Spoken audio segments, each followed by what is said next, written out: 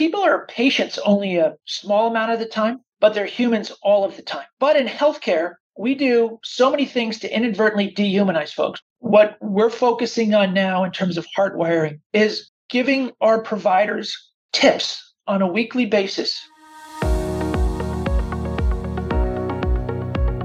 Welcome to Humanizing Healthcare, where we talk with innovators and thought leaders who are working to make healthcare experiences more compassionate and rewarding for all.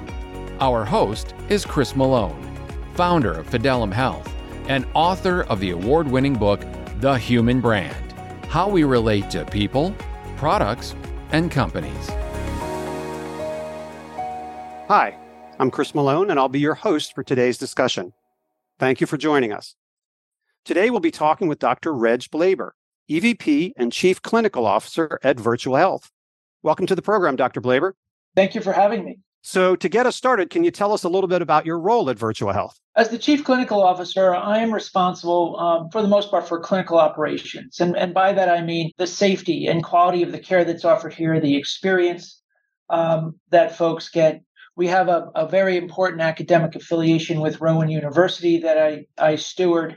And then there's a number of other things that fall under my portfolio, but I don't think necessarily worthy of this discussion. And then for those who might not be familiar with Virtua, can you tell us a little bit about Virtua and where you're located and types of communities you serve? Virtua is a 5-hospital health system in southern New Jersey. Our 3 main counties that we serve are Camden County, Burlington County, and Gloucester County.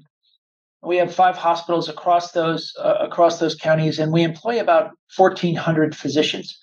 Have about 41 joint ventures with ambulatory surgical centers across 3 states, and have about 300 plus locations.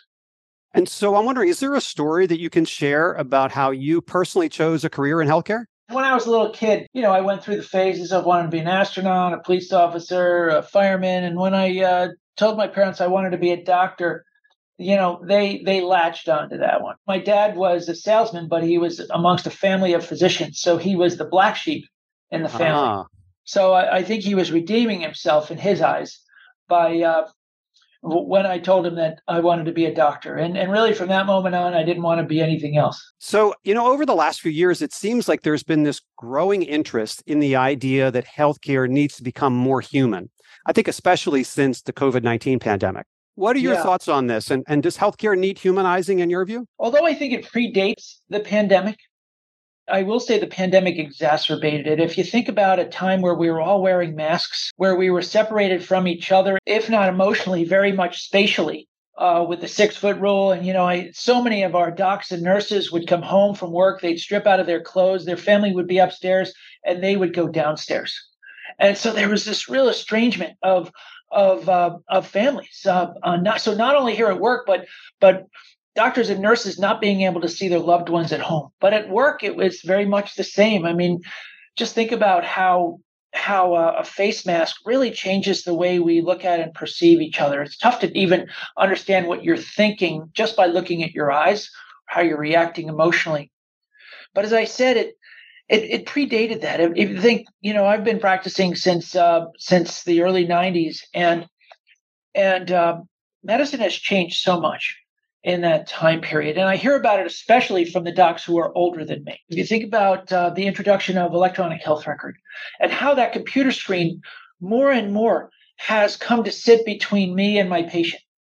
I've had patients tease me about, having a better relationship with my computer screen than I have with them.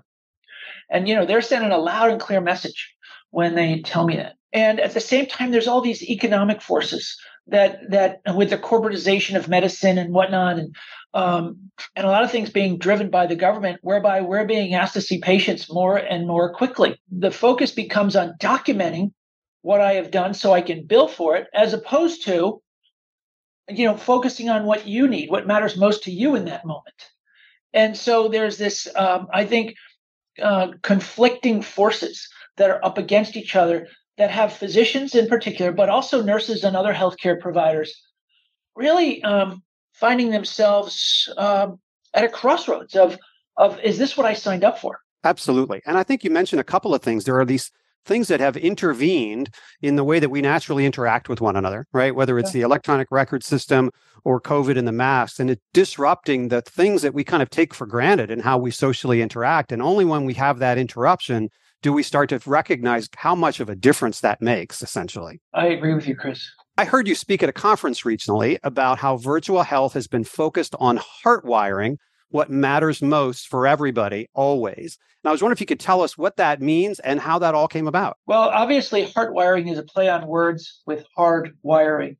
And as a physician executive and health system administrator, I do my best to hardwire everything I can. We want to standardize wherever we can and create processes. And that's so important in medicine because there's so many areas where if you're not following a process very closely, people can get hurt. The problem is that if you're only telling people what to do and not necessarily why to do it, you're not going to get great compliance with that. And even a step further, if you really want to be successful in ingraining something into those on your workforce, you want to go beyond the head. You want to connect the head to the heart. So when you talk about the why, you've got to talk about why it matters to their patients. Why? And in doing so, you're tapping into their purpose, why they got into healthcare in the first place, and their passion for healthcare. Absent that, it's just sort of, hey, you're asking me to do another thing? Are you kidding me? And that's especially the case nowadays, especially post-pandemic. So our goal with HeartWiring is truly to connect the head to the heart and shape behaviors by tapping into the emotions of our providers. Chris, you know that it's the amygdala that is where emotions arise. And the amygdala is a much more primitive, but also much more powerful driver of behavior than is the frontal cortex. And so if I tell people why it's important, you know what? They're going to do it when it's convenient, if there's no emotion involved. But if there's emotion involved, they will do it every time, even when it's inconvenient. And that's our goal by HeartWiring things. That's really well put, Reg, in the sense that 80% of our behavior, social psychologists tell us 80% of our behavior is driven by those emotions. It's not by the rational, logical thinking part of our brain. It's that stuff where we feel it and it moves us and we act. So it's a really great explanation. So can you tell me some examples of how you have been HeartWiring what matters for patients at Virtua? The first thing I'm going to tell you is I think we got it wrong for a long time. You asked about patients, but I'm going to start with colleagues. Because, I would go into a room and I would tell the docs and nurses, hey, you need to, when you're going into a patient's room, you need to knock on the door. You need to sit down, show them you have time. You need to make eye contact. You need to lean in. You need to touch them. And here's a script for you to use. And it never worked. It never worked. And obviously, I was telling them what to do with great reasons why, but none of it had anything to do with tapping into their emotion, their purpose, their passion as to why they're doing what they're doing. And I came to realize at some point that I had it all wrong. In order for our patients to get what they need, I needed to first make sure that our care teams, our docs, our nurses, our techs, our therapists, all got what they needed first. It was then that I started thinking differently about this problem. And that is, our patients are telling us they're not happy. Well, and I'm talking about not just Virtua, I'm talking about the whole country. Our patients are telling us they're not happy. Our providers are telling us they're not happy because they're retiring early. They're leaving the workforce in droves. You have to ask yourself why that's happening. And in my view, the reason that's happening, and I'm going to lean back into what I mentioned a couple of minutes ago, is that there's so much separating us from our patients. We've not been connecting with our patients in a human-to-human fashion, creating that emotional bond. So the EMR, the rapidity by which I have to go through patients, that becomes the focus of me. And when that becomes the focus, then my interaction with you as my patient becomes transactional, right? So if I'm seeing 25 patients in a day, that's 25 transactions. It's like I'm standing at the Acme, just hitting the cash register, cha-ching, cha-ching, cha-ching. I go home, I'm exhausted, and I feel empty because there was no human interaction. And this has happened to me, Chris. So I'm not speaking for everyone, but I think I speak for a lot of people who've been in that similar situation. And so, what we've tried to do is with our docs and nurses is to first of all recognize the moment that we're in, to tell them, you know what, we've handled this, probably haven't handled this as well as we should have in the past. But here's the world as we see it now. Ask them if we're right, and we've gotten affirmative answers. And so what we'd like to do is to help you better connect with your patients from a human-to-human standpoint. And I use human importantly because in healthcare, people are patients only a small amount of the time, but they're humans all of the time. But in healthcare, we do so many things to inadvertently dehumanize folks. What's the first thing we do when they come into the hospital? We make them take off their clothes and put them in the closet. Then we put up the side rails and say, don't put the side rails down unless you call for me first. There's so many things. I could go on and on. What we're focusing on now in terms of HeartWiring is giving our providers tips on a weekly basis to help them better connect with their patients. If you'd like, I can give you an example. I watched this tip one day, and the tip was about a patient who had written a letter complaining about his doctor. The patient had gone into the hospital or gone into the office and had complained of back pain. And the doctor did a full examination of this woman, great physical exam, great history, reassured the woman that the back pain was neither neurologic nor musculoskeletal, and sent her on her way. Well, in her letter, she said, this pain is exactly like the pain that I had when I had a kidney infection, but she hadn't mentioned it to the doc. So they said, when you get a patient like this, ask one question. What is it about all of this that worries you the most? So I was a skeptic about all this. I watched this video. I said, all right, I'm going to bring this into the exam room with me. And so a patient came in and she had elbow pain. And I'm a cardiologist. Well, 10 minutes into this discussion, I already knew her elbow pain wasn't from her heart.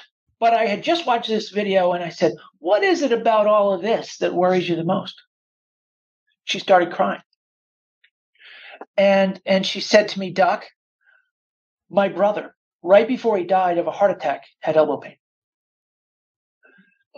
I've been practicing for 30 years, and I'd like to think that I have great relationships with my patients.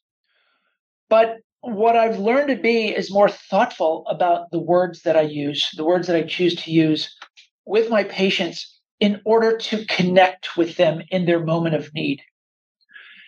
And honestly, in my 30 years of practice, I have never been happier seeing patients because of the new relationships that these tips have helped me with. And we're seeing it across our health system as well, with testimonials from our doctors and nurses who are participating. Well, it's a great story and a great example, and it's a great illustration of that the needs of the patients are in many respects very similar to the needs of the care providers. We're all human, as you said. We have the same emotional need for that connection. That's the emotional fuel that gets them out of bed every day to be able to take care for folks. And so you can solve, the challenge and the strain and the burnout with the same cure, allowing them the time to make that emotional connection. You're exactly right. So where do goals and progress metrics? You said, this is really about kind of tips and allowing the providers to get what they need first. Is this something you've been able to measure? And if so, how do you go about that? Yeah. So I think about things in this regard. We've been doing this for just under a year. So I think about things in this regard as leading indicators and lagging indicators. So the leading indicators for me would be, our level of colleague engagement, which we measure every year. In fact, we just measured it and we just got our results back. I'll come back to that. We look at it in terms of colleague, especially physician burnout scores. We have a baseline, but we do not yet have the follow-up on that yet. Turnover of both physicians, nurses, and other parts of the organization. Those would be my three leading indicators. I can tell you that on our press gaining colleague engagement survey, we've seen a material increase just in the last year of that. And also, we've seen a similar increase in our colleague, in our culture of safety score as well. In terms of lagging indicators, the things I think about there are HCAP scores. So especially as it pertains to physician communication, did my doctor communicate with me? Did my nurse communicate with me?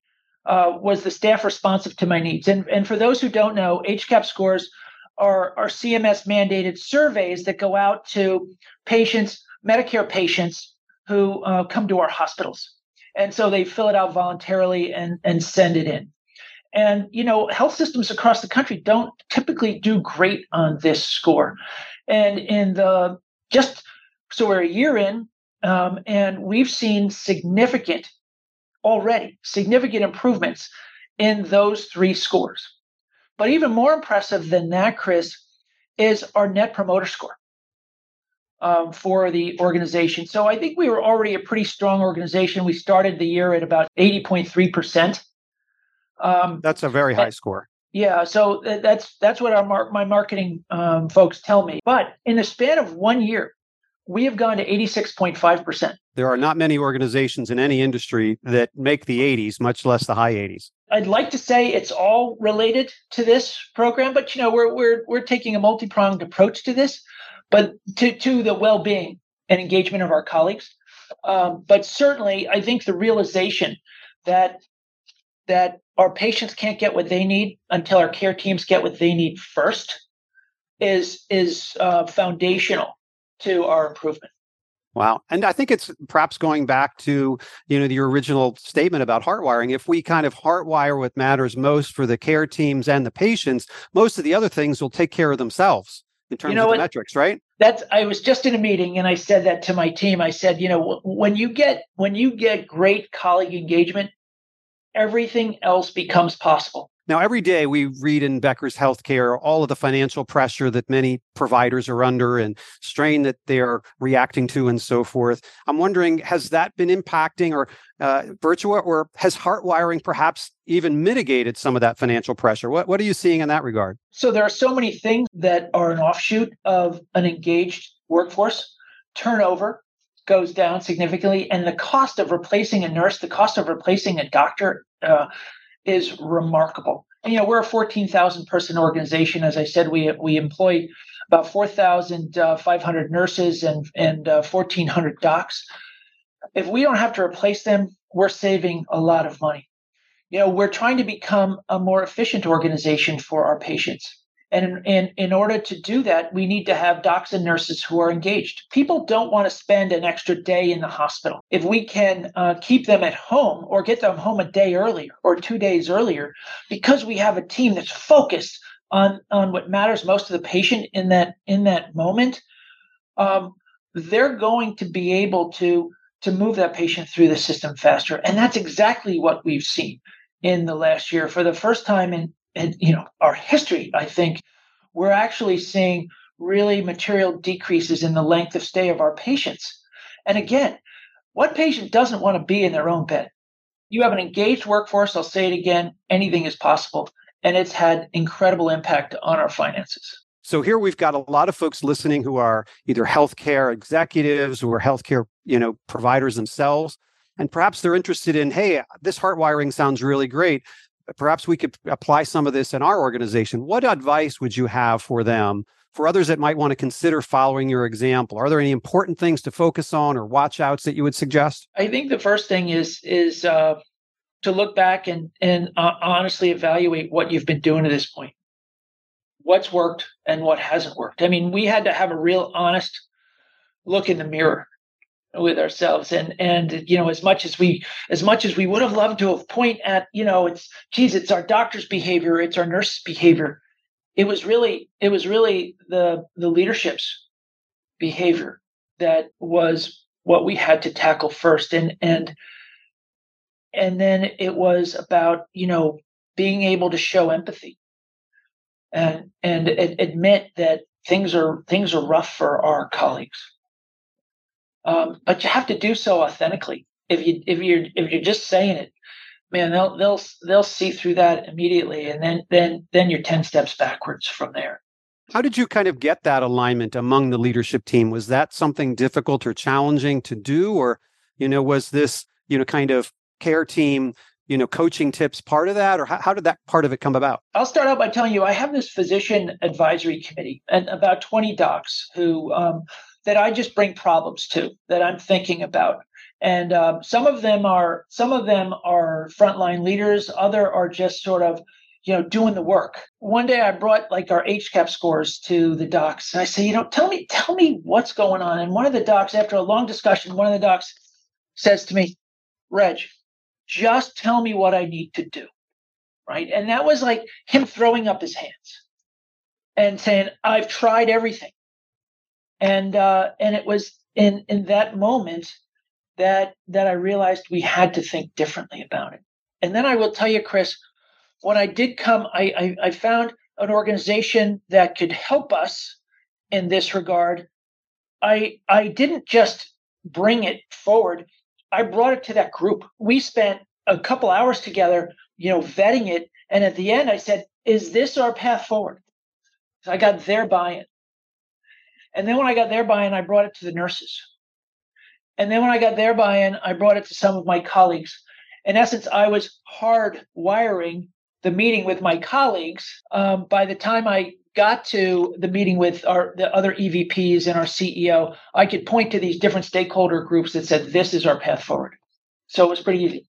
Yep. And I'm guessing that the outside group that you're referring to is Dr. Stephen Beeson and his team at Practicing Excellence. Is that right? Yes, you're exactly right. Big fans of what they do. They're all about kind of engaging the care team in getting their emotional needs met in just the way that you described. I've had an opportunity to be on his podcast as well. I would recommend it to anyone who's listening. It's called Practicing Excellence with Dr. Stephen Beeson. So I'm so glad to hear that has been a great partnership for you. Yes, it has been. Are there any quick fixes or low-hanging fruit that you would encourage others to kind of start with? So if we need to kind of focus on the care team first, what would be your first 3 steps if you were walking into another organization and wanting to replicate what you've been able to do at Virtua? I think the most important step is to listen. Senior leadership cannot solve the problems of the frontline staff without truly understanding what it is.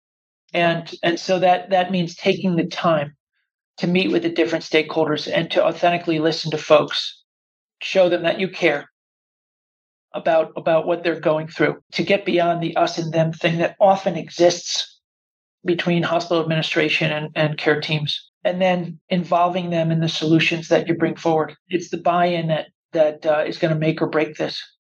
And then the last thing I'll just say in that regard is that whatever you decide to bring forth, you've got to have your entire leadership aligned on this. There can be no error between what you're saying and what your other leaders are saying. Otherwise, those skeptics that don't want to participate or think that this is just another one of those flavor of the month type of ideas, they'll use that to their own benefit. And then I guess the last thing I'll say is, whatever you decide to go forward with, see what you can do to let the skeptics look at it first. A couple skeptics that you think might actually, the program might actually resonate with. And it's those skeptics that have been so important in our success because they became what I'll call apostles of practicing excellence. And when others look at them and see, while they've bought in, it gives credibility to the program. I do have one more question for you, Reg, and that is, do you have a favorite quote? And if so, what is it and why? The quote I'll use is one that I learned from reading a book about Steve Jobs. But it's a quote from his favorite singer, whose name I'm forgetting. You'll probably remember it when I tell you the quote. But if you're not busy being born, you're dying. I live by that. Well, I think we're done with the questions at this point. It's been great to have you, Dr. Blaber. The progress that you've made at Virtua is really inspiring. And we look forward to hearing more about things that are going on in Virtua in the future. To our listeners, thanks for joining us as well. We hope you found this discussion informative and hopeful. Be sure to join us for our next Humanizing Healthcare discussion with Doug Salvador, the Chief Quality Officer for Bay State Health. You won't want to miss it.